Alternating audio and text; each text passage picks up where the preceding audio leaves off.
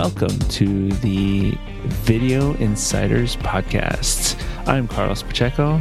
And I'm Tom Martin. Hello, Tom Martin. We are YouTube veterans, but more from behind the scenes. We're not, I would say Tom's more in front of the scenes than me, but we've managed many YouTube channels, many millions and billions of views over the years. But Tom's turning into his own YouTube star at this point. Well, I don't really make YouTube videos anymore, no. Which we still haven't really spoken about in much detail. So maybe for another episode, we'll talk more about why we're more behind the scenes than in front of camera. But it's because we're just not good looking enough. Well, I don't know. I think you're pretty hot, Carlos. But yeah, I definitely don't have the hair to be a YouTuber. So yeah, exactly.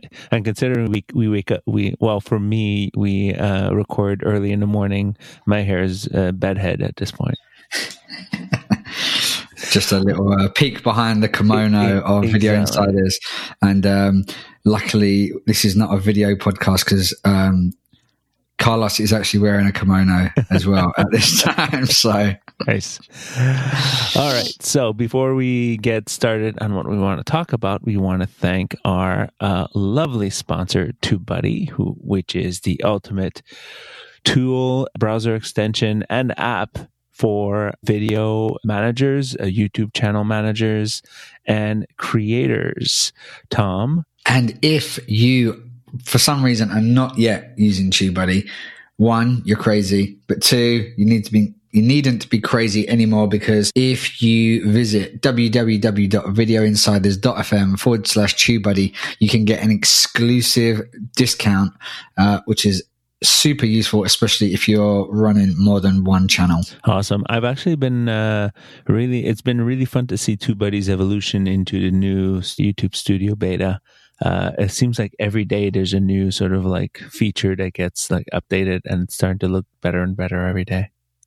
Yeah, that must just be like development hell for Phil and his team. And a big shout out to Phil, who we spoke to on our previous episode, which you can find at videoinsiders.fm or on the podcatcher of your choice. Awesome. Let's get to the subject at hand, which is a video by Derek Alexander Muller, more known as Veritasium. I've been a huge fan of Derek for a long time. He released a video just early this week called "My Video Went Viral, Here's Why." And it caused Tom to have some emotional reactions to it. It's 23 minutes long. It's almost like it's a presentation more than anything else. Before you get into it, Tom, I'm going to say my big beef with this video is, why do you need a 2-camera angle?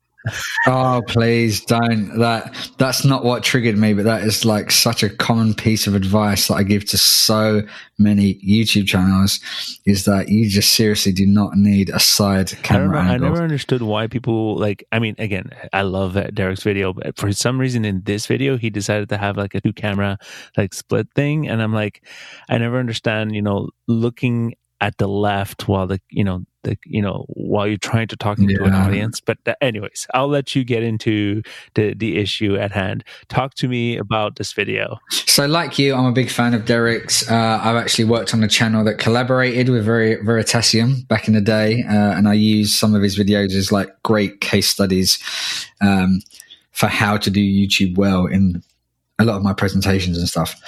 So this video, I kind of loved it and hated it at the same time. I think there's probably a certain amount of bitterness in me in why it triggered such an emotional response, because the video in itself went viral and when I watched it, it was, I think, 24 hours old and had 1.8 million views. So I agreed with a lot of what Derek said, disagreed quite a bit of what he said, and just felt that there was some missing context in between that I think a lot of viewers would maybe take as gospel, but without a bit more context doesn't necessarily make sense. So as this video is causing such an uproar, many of you already have not seen it. If you haven't seen it, just go and search Veritasium on YouTube, and it will be one of his latest videos if you listen to this anytime soon. If not, search for Veritasium viral video, and that should help you see it. So what we're going to do is, because when I was watching this, I was taking extensive notes because I knew that me and you would talk about this at some stage. I wasn't sure whether it'd be a full episode, but by the time I got to the end of the video, I was messaging Carlos and saying, this has to be an episode because I've got lots to say on this video. So we're going to basically break it down point by point. I think I might even be LinkedIn connections with Derek. So maybe we'll get him to listen to it and see if we can get some of his reactions to that. I could be totally wrong. Could be totally wrong. But anyway, so he kicks off the video. I just want to touch on it very quickly, talking about the kind of epidemic of creator burnout, which we covered in a previous episode with the creator coach, Josh. So please go and check out that episode. Really interesting. So we don't need to touch on that too much. But what he spoke about that was causing this burnout was a couple of things. So first thing that he spoke about was something called the YouTuber life cycle. And this is kind of a very common story of YouTubers that start out, they're getting growth early on because they're starting from scratch. They're getting really excited. They peak to where they get, they've got their, big subscriber milestones, getting hundreds of thousands of views. Obviously, this isn't the story of every YouTuber, more like the story of kind of traditional successful YouTubers. And then there starts to be a kind of slow decline as they start to age and their impact becomes less and less. And it makes perfect sense. He talks about the disappointment of a YouTube creator going from kind of heady success and constant growth to like a plateau and a decline. And he used a really good term, which was like anchoring. So they've got an expectation of success, which is anchored in their mind, and that kind of no longer happens. And that totally makes sense. One thing that I think he didn't really touch upon in this point, and he spoke about a number of science channels that I'm very familiar with. Again, I've collaborated with a number of these channels in the past. Is a lot of these channels are like at least 7 to 10 years old. And what he's not given any credit for here is that the audience just grows up. A lot of these people would have started to follow Derek and his counterparts when they were either teenagers, young teenagers, older teenagers. And after 7 years, there's not going to be that many people that are still sticking around. And then by the time that, new audiences have come upon the platform, there's a lot more competition. So I'm not saying that he's got anything wrong, but I'm just saying I think that's a bit of an angle that he didn't quite cover. Yeah, I have to agree with that. Again, his points are totally valid, but I feel like it's almost actually oversimplified. There's the fact that in 2014, I would say 2012 to 2016, when all these channels were peaking, and actually recreated the Google Trends chart that he did, and it's exactly what he showed. The YouTube wasn't as, didn't have 2 billion users, didn't have as many YouTubers. And, as soon as a YouTuber becomes hot, a specific subject becomes like super popular and somebody finds the formula or sort of the format, they get copied, right? And big companies start coming in and saying, oh, we can make science videos, right? So that highly affects YouTubers and sort of takes away their momentum. Yeah, and I don't see that that's anyone's fault. No. It's just, it comes with, in any area of life, whether you're a celebrity or a sportsman or whatever it may be, there's seasons, the famous say the 15 minutes of fame. And I'm not saying it's anything like that, but, no one can kind of live forever at the top of the YouTube charts. And if you think about a lot of the people that were dominant when I first joined the platform, I don't know if any of those guys are still even creators, but they're certainly not, they're the headliners that you see today. Yeah, and the thing is, one of the things you got to realize is that it happens in all medias, right? Like, when a TV show becomes a hit, people start copying it and doing the same type of formats, same type of stories. That we just ended Game of Thrones, and Amazon's doing Lord of the Rings. They wouldn't have done Lord of the Rings series if Game of Thrones wouldn't have been a hit. So. Yeah. And then in the world of reality television, which is much more similar to the YouTuber side of things, it's incredible how TV networks and producers just copy the formats that get success and just say, oh, we'll do the same thing with a different twist, and some of them end up being hits and taking the power or the popularity away from the one that inspired them. So it happens to everybody.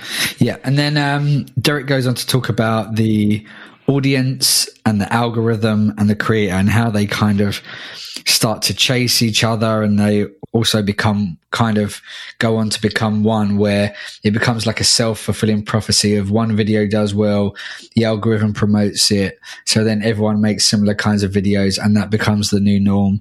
Again, really, we're just talking here about what's been the case from the dawn of YouTube, which is something hits and then multiple people just jump on the bandwagon. So nothing really new there.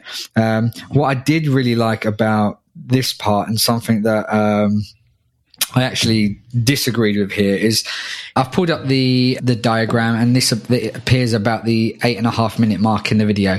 And what Derek talks about is something called the expert checklist, which was brought together by some Nobel Prize winner. And it said that it basically takes 3 factors to become an expert in anything. And that's hours of practice. Of course, you often hear about the 10,000 hour rule, timely feedback, which you can get from viewers and from YouTube analytics. But what he says is that it's impossible to become an expert on YouTube because it changes so much and doesn't provide a reliable environment. And he says, kind of quote, it's impossible to be an expert on YouTube. And I totally disagree with that. And I think it's paramount, is what he's saying, is that YouTube doesn't provide a reliable environment. And so that is why the kind of methods that I teach and methods that I use is to create a reliable environment by doing keyword research, what I've spoken about before in previous episodes, but producing consistent metadata across all of your videos. So you just hit YouTube over the head by saying, I am an expert in this subject because I've made 300 videos all on the same very, very, very close subject. And my metadata across that catalog of 300 videos are very, very similar. And then so YouTube has no choice but to recognize you as the expert in that field. So I really kind of took, not offense, but definitely disagreed with this point of Derek saying that there's no way to be an expert on YouTube. And there's evidence of that, because if you want to learn how to do YouTube stuff, you will find Daryl Eves and Nick Nimin and Tim Schmoyer. If you want to find how to take better pictures, you will find Peter McKinnon and other people. If you want to know how to edit better, you will find, Premier Gal and other people like that, because there are channels that do lend themselves to being subject matter experts. And it's the type of client that I work with really closely, is like a thought leader and a subject matter expert. So this is something that I really kind of disagree with. So it'd be good to get your opinion on that, Carlos. Well, I think subject matter experts are the real sort of like rock stars in this space, right? One of the biggest sort of I won't call it adpocalypse, but apocalypse, I would say influencer apocalypse, that I feel is going to happen is this thing with influencers is people becoming influencers just to influence. You know who I'm talking about, just a person that doesn't really sort of give any value and is just doing there, just trying to get popular. And those are the ones that are going to sort of like taper off, or people are just not going to want to, the brands don't want to, sponsor these people. The people that have the long tail and, the opportunity to really just build their reputation is subject matter experts. And the thing is, subject matter experts are good at their thing. Sometimes they're not as good as learning the YouTube ecosystem and what really works on YouTube. And they just look at the surface stuff. And then, like, as you said, like when I'm looking at Veritasium's video, I'm looking at, he's hardly using the tags. he put like a dozen tags on his videos. So like he's obviously, like a couple of them are ranking well, but he's put a few that are sort of like so generic that are sort of like, wow, that won't work in the long run. But at the end of the day, I think that point was sort of like it flew a little bit over my head.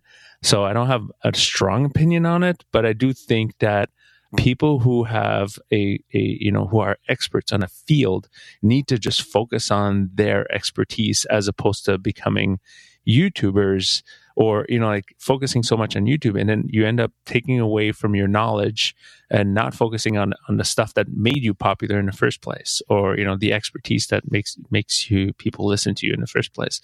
So you sort of need to play a balance of like still learning, still doing what you're doing, and then using that knowledge to bring to the platform. But yeah, I mean, at the end of the day, I think you're much more hot under the collar for this one. Yeah. He then goes on he brings it back to creator burnout and why he brought creator burnout in the first place. And he said that basically creators burn out by chasing the algorithm, trying to figure out what the algorithm is, trying to keep the algorithm happy. This is another point that I disagree on, because I don't believe that creators burn out by chasing the algorithm. I feel that they burn out by feeding the algorithm, and that's purely because the algorithm demands that you upload regularly. So I don't think YouTubers are burning out because they're trying to figure out what videos to make. I think they're burning out because they can't take a break. We know this, even though YouTube have come out and said that's not the case. I'd say if you take more than, even a month off is going to have a direct effect on video performance after that break. So again, we spoke about this on the episode with Josh, but yeah, what do you think about that? What is the real cause of creator burnout? Well, I mean, the real cause of creator burnout is the intense, here's the thing. Looking at data every day and looking at, especially when that affects your, your livelihood is stressful, right? And everything needs to work. We went into this ecosystem where, we need to upload every day to make it work, or to keep going, or to keep growing. And some YouTubers jumped into that full swing and became full, daily vloggers. And some of them were successful for a bit, but you saw them most of them just quit, stop, and because they realized that, it doesn't really pay off that much in the long run. Maybe they got an initial hit, but then it just tapered off pretty quickly. My example when it comes to YouTubers trying to follow the algorithm, my easy example is Jenna Marbles. She does not follow anything. She just uploads when she feels like uploading, and all her videos do extremely well, and they're completely off the cuff, and they're not jumping on any sort of like trend. Maybe once in a while she'll do something that's sort of trendy, but it's like it's full on her personality and the way she is, and her talent that brings people back. Yeah, that's my thought in terms of that. It's just like people got sucked into they took things too literally when YouTube said, watch time is important, upload frequency is important, and then they went all in, and obviously got a little bit of got something out of it when they did it, but then it quickly just tapered off for almost everybody. Yeah, totally agree. And then Derek goes on to talk about the decreasing significance of subscription. And this is something that I really, really agree with Derek on here, that over time, the importance of a subscriber, or more importantly, the value of a subscriber to a channel has definitely gone down. I remember when I kind of was at the early stages of my kind of YouTube career, we had a target to grow our subscribers with the view that you grow subscribers, you grew views. Mm-hmm. And at the time, I think this was correct. This was 2012, 2013. That worked. You grew your subscriber base, they'd be watching those videos. But over time, this has decreased. And I think that Derek really explains it here, because I've agreed with it for years, and I've said and I've told people for years, but I've never articulated it as well as Derek does here. So, Carlos, do you want to explain Derek's theory? And if not, we'll cut this out and I'll just go on and explain it. Well, I mean, I don't know if I'm going to explain it well. So obviously, if you say, but basically, at the end of the day, like the subscriber number is no longer what really drives people to your videos. Like, I'm going to deviate from Derek's point of view, but it's also the fact that like it's starting to become, these subscriber numbers are starting to become a negative thing. And we're seeing other platforms experiment where they're starting to hide things, right? Instagram, for example, in Canada right now is doing a test where you don't see likes anymore. Not yours, but the ones that the ones That's you're following. Fine, 'cause I don't get any likes anyway, so it works perfectly for me. And then like yesterday, YouTube announced that they're gonna sort of start abbreviating the subscriber numbers, right? Yes. Like now it just says like, you look at I'm looking at Veritasium, it just says 5.6, and it wasn't sort of like consistent across the board, but now it's going to be consistent across the board, and the only person that's going to see the real sort of subscriber numbers is going to be Veritasium in his dashboard.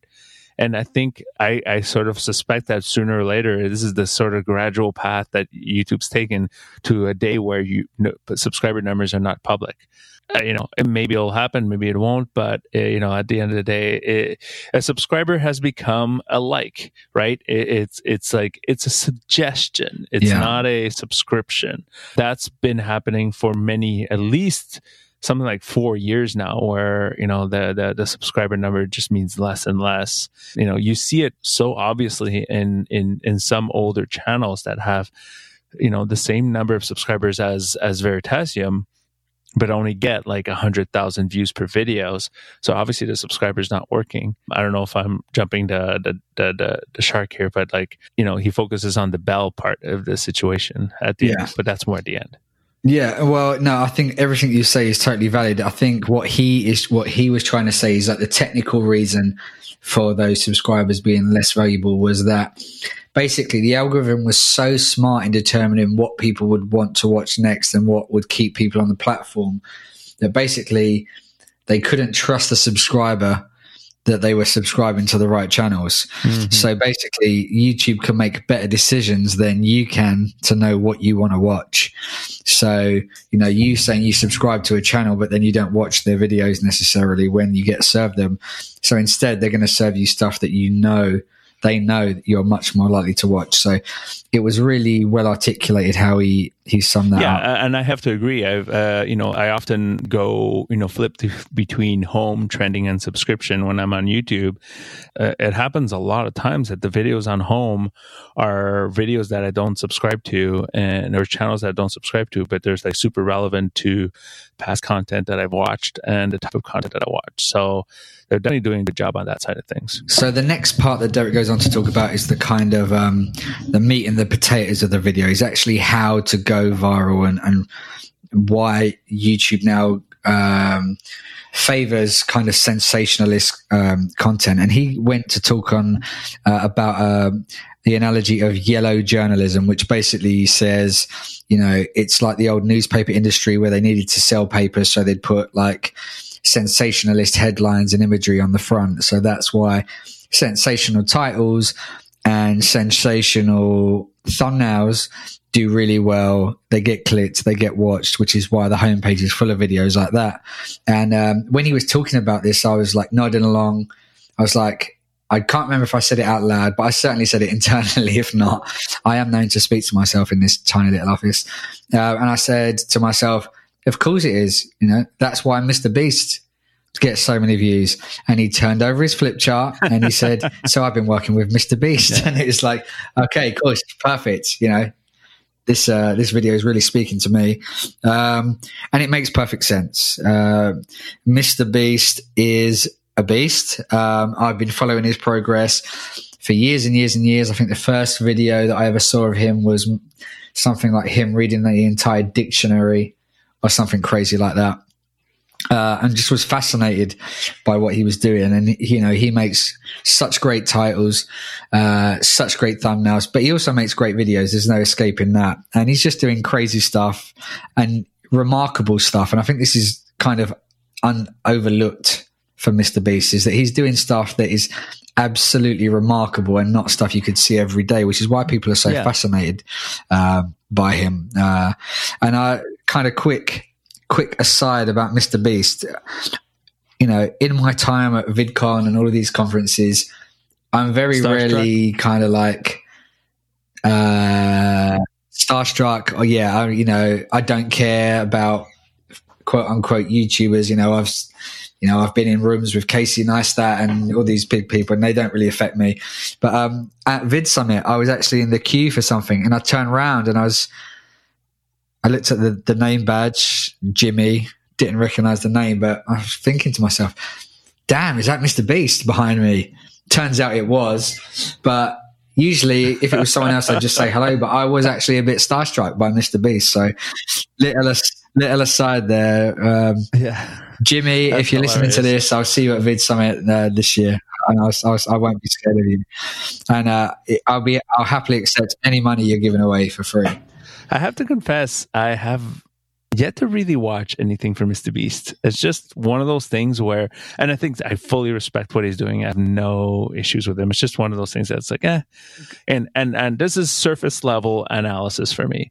What I think Mr. Beast has done is he's basically taken what Roman Atwood used to do. What I remember seeing, and because of my relationship with Roman from many years ago, I've sort of always observed how he's evolved from doing amazing pranks to vlogging.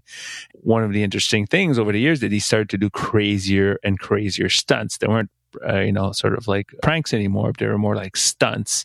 That's all I see Mr. Beast doing. It's exactly the same stuff that Roman used to do, and I think he just got tired of it. But it's just really interesting to see that that's a format that sort of like evolved from other YouTubers, and then other YouTuber just takes that format and just runs with it. And the fact that he has the resources to do it and the opportunities to do it, for him, I'm more jealous of the experiences he's getting.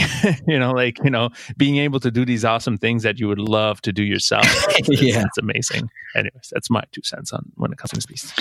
Cool. So now I want to get down to the real crux of the video, which is Derek's plan or recipe for making a video go viral. So it's a 3-point plan.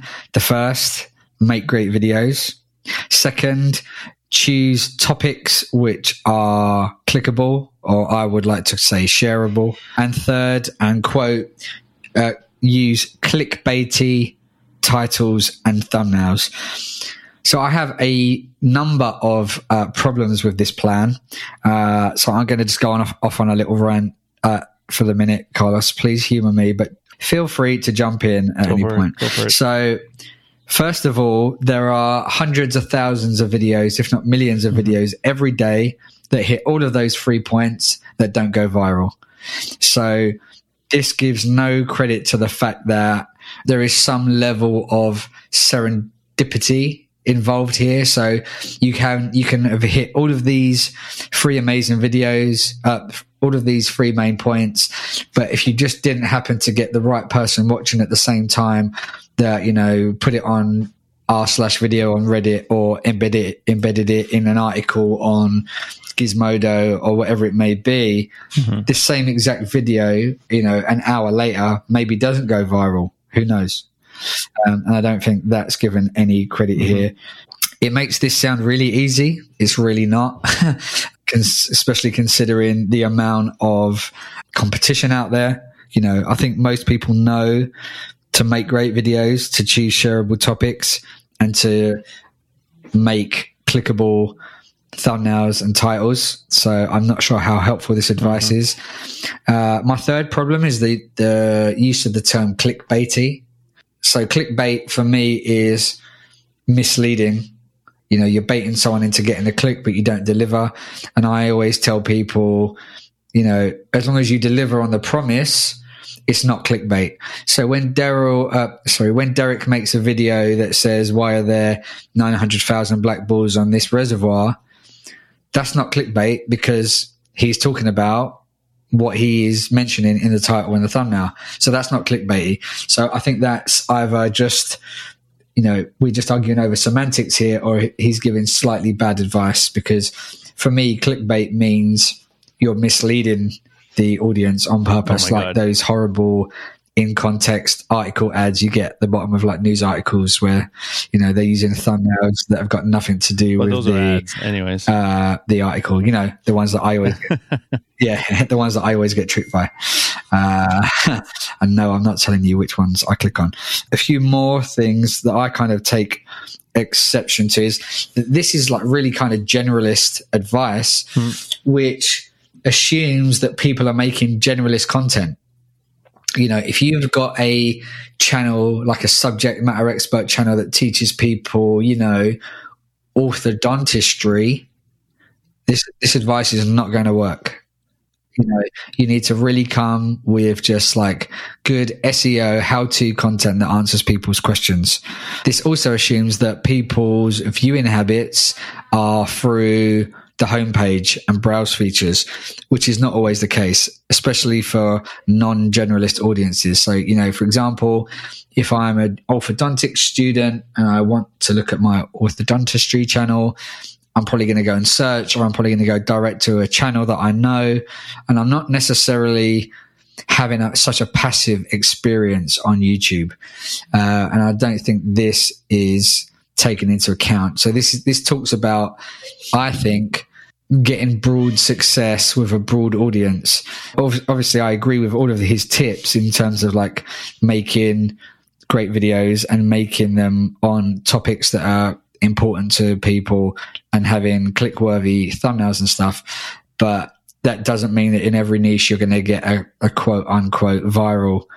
And what does viral even mean to different niches? So yeah, I feel like I've just had a good therapy session and got that all off my chest. So I absolutely think you're right when it comes to like calling it clickbait. Clickbait is a bad name, right? And you know, click-worthy, you specifically said click-worthy is a better name, because you know, you click and you get what you're expecting. You know, like that's always been YouTube's instructions and you know, on how to make a good thumbnail, right? And you know, that's, again, as you said, it's semantics. But one of the things that worried me a little bit and is the whole, you know, it to me, I'm getting like, you know, advertising industry flashbacks or PTSD at this point, when everybody's starting to talk about click-through ratios. And I'm like, really? This is what we're back to?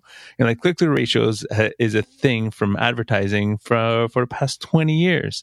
And now it's a thing on YouTube.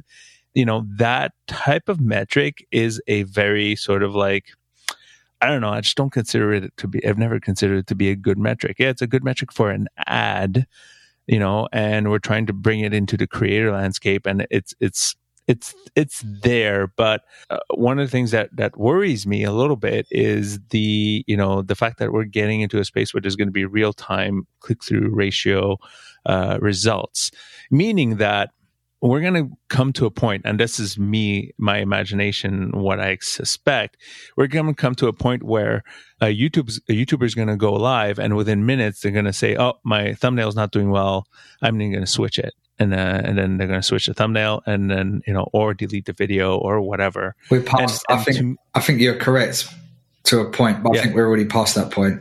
There are YouTubers. Yeah. There are YouTubers that are already doing that, definitely. Yeah, okay. Well, I mean, I think that's a bad way of handling the ecosystem, and it's sort of like it turns YouTube into Instagram, which to me is a cesspool of crap. Even though I'm still addicted to it, like I use it very sparingly, and I deleted it. And there's a tangent right here. I deleted it a couple weeks ago, and then damn it, took it back. I'm in advertising, so I can't take it off. I can't stop this stuff.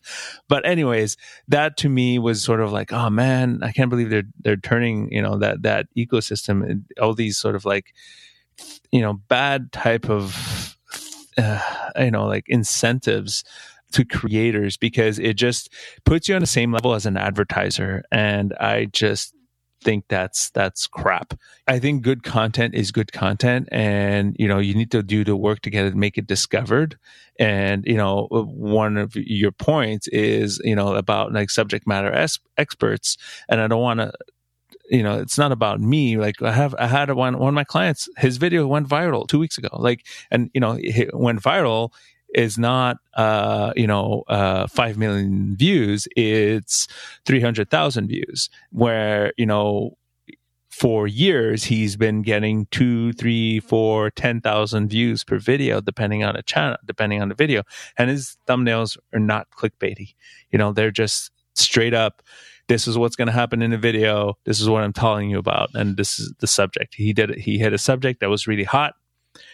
We didn't know. Well, we sort of suspected it was hot, but it turned out to be hotter than we expected, and it was great. It worked for him.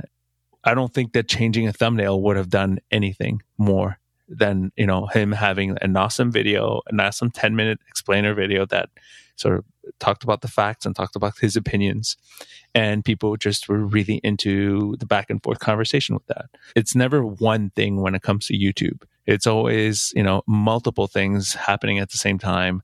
And, focusing on the thumbnail is super important. Nothing against it. I'm just worried about this whole clickbaity type of attitude. Yeah. So I don't think it's going to change anytime soon. I think the more sophisticated the tools that we get to do A/B testing and stuff like that, the more it's going to become prevalent, and the more it's going to be weaponized for people that have got the resource to do it, to get as much information as possible. And you can't blame them. This is a business for many people, and so they're going to use all of the tools at their disposal to maximize. If you're going to spend $10,000 making a video, or more, $100,000, $1 million making a video, you might as well spend an extra couple of hours A/B testing or split testing, multivariate testing, to make sure that it's going to get the best impact possible. So I can't blame people. Also, they really are giving YouTube pretty much what they're asking for. So this is probably a debate that will rage on. So I'd say, love the video, Derek. Don't agree with everything. Still think everyone should watch it. Would love to hear your opinion on this. So, I know you're a video insider as well. I know you've been in the industry for probably 10 years or more.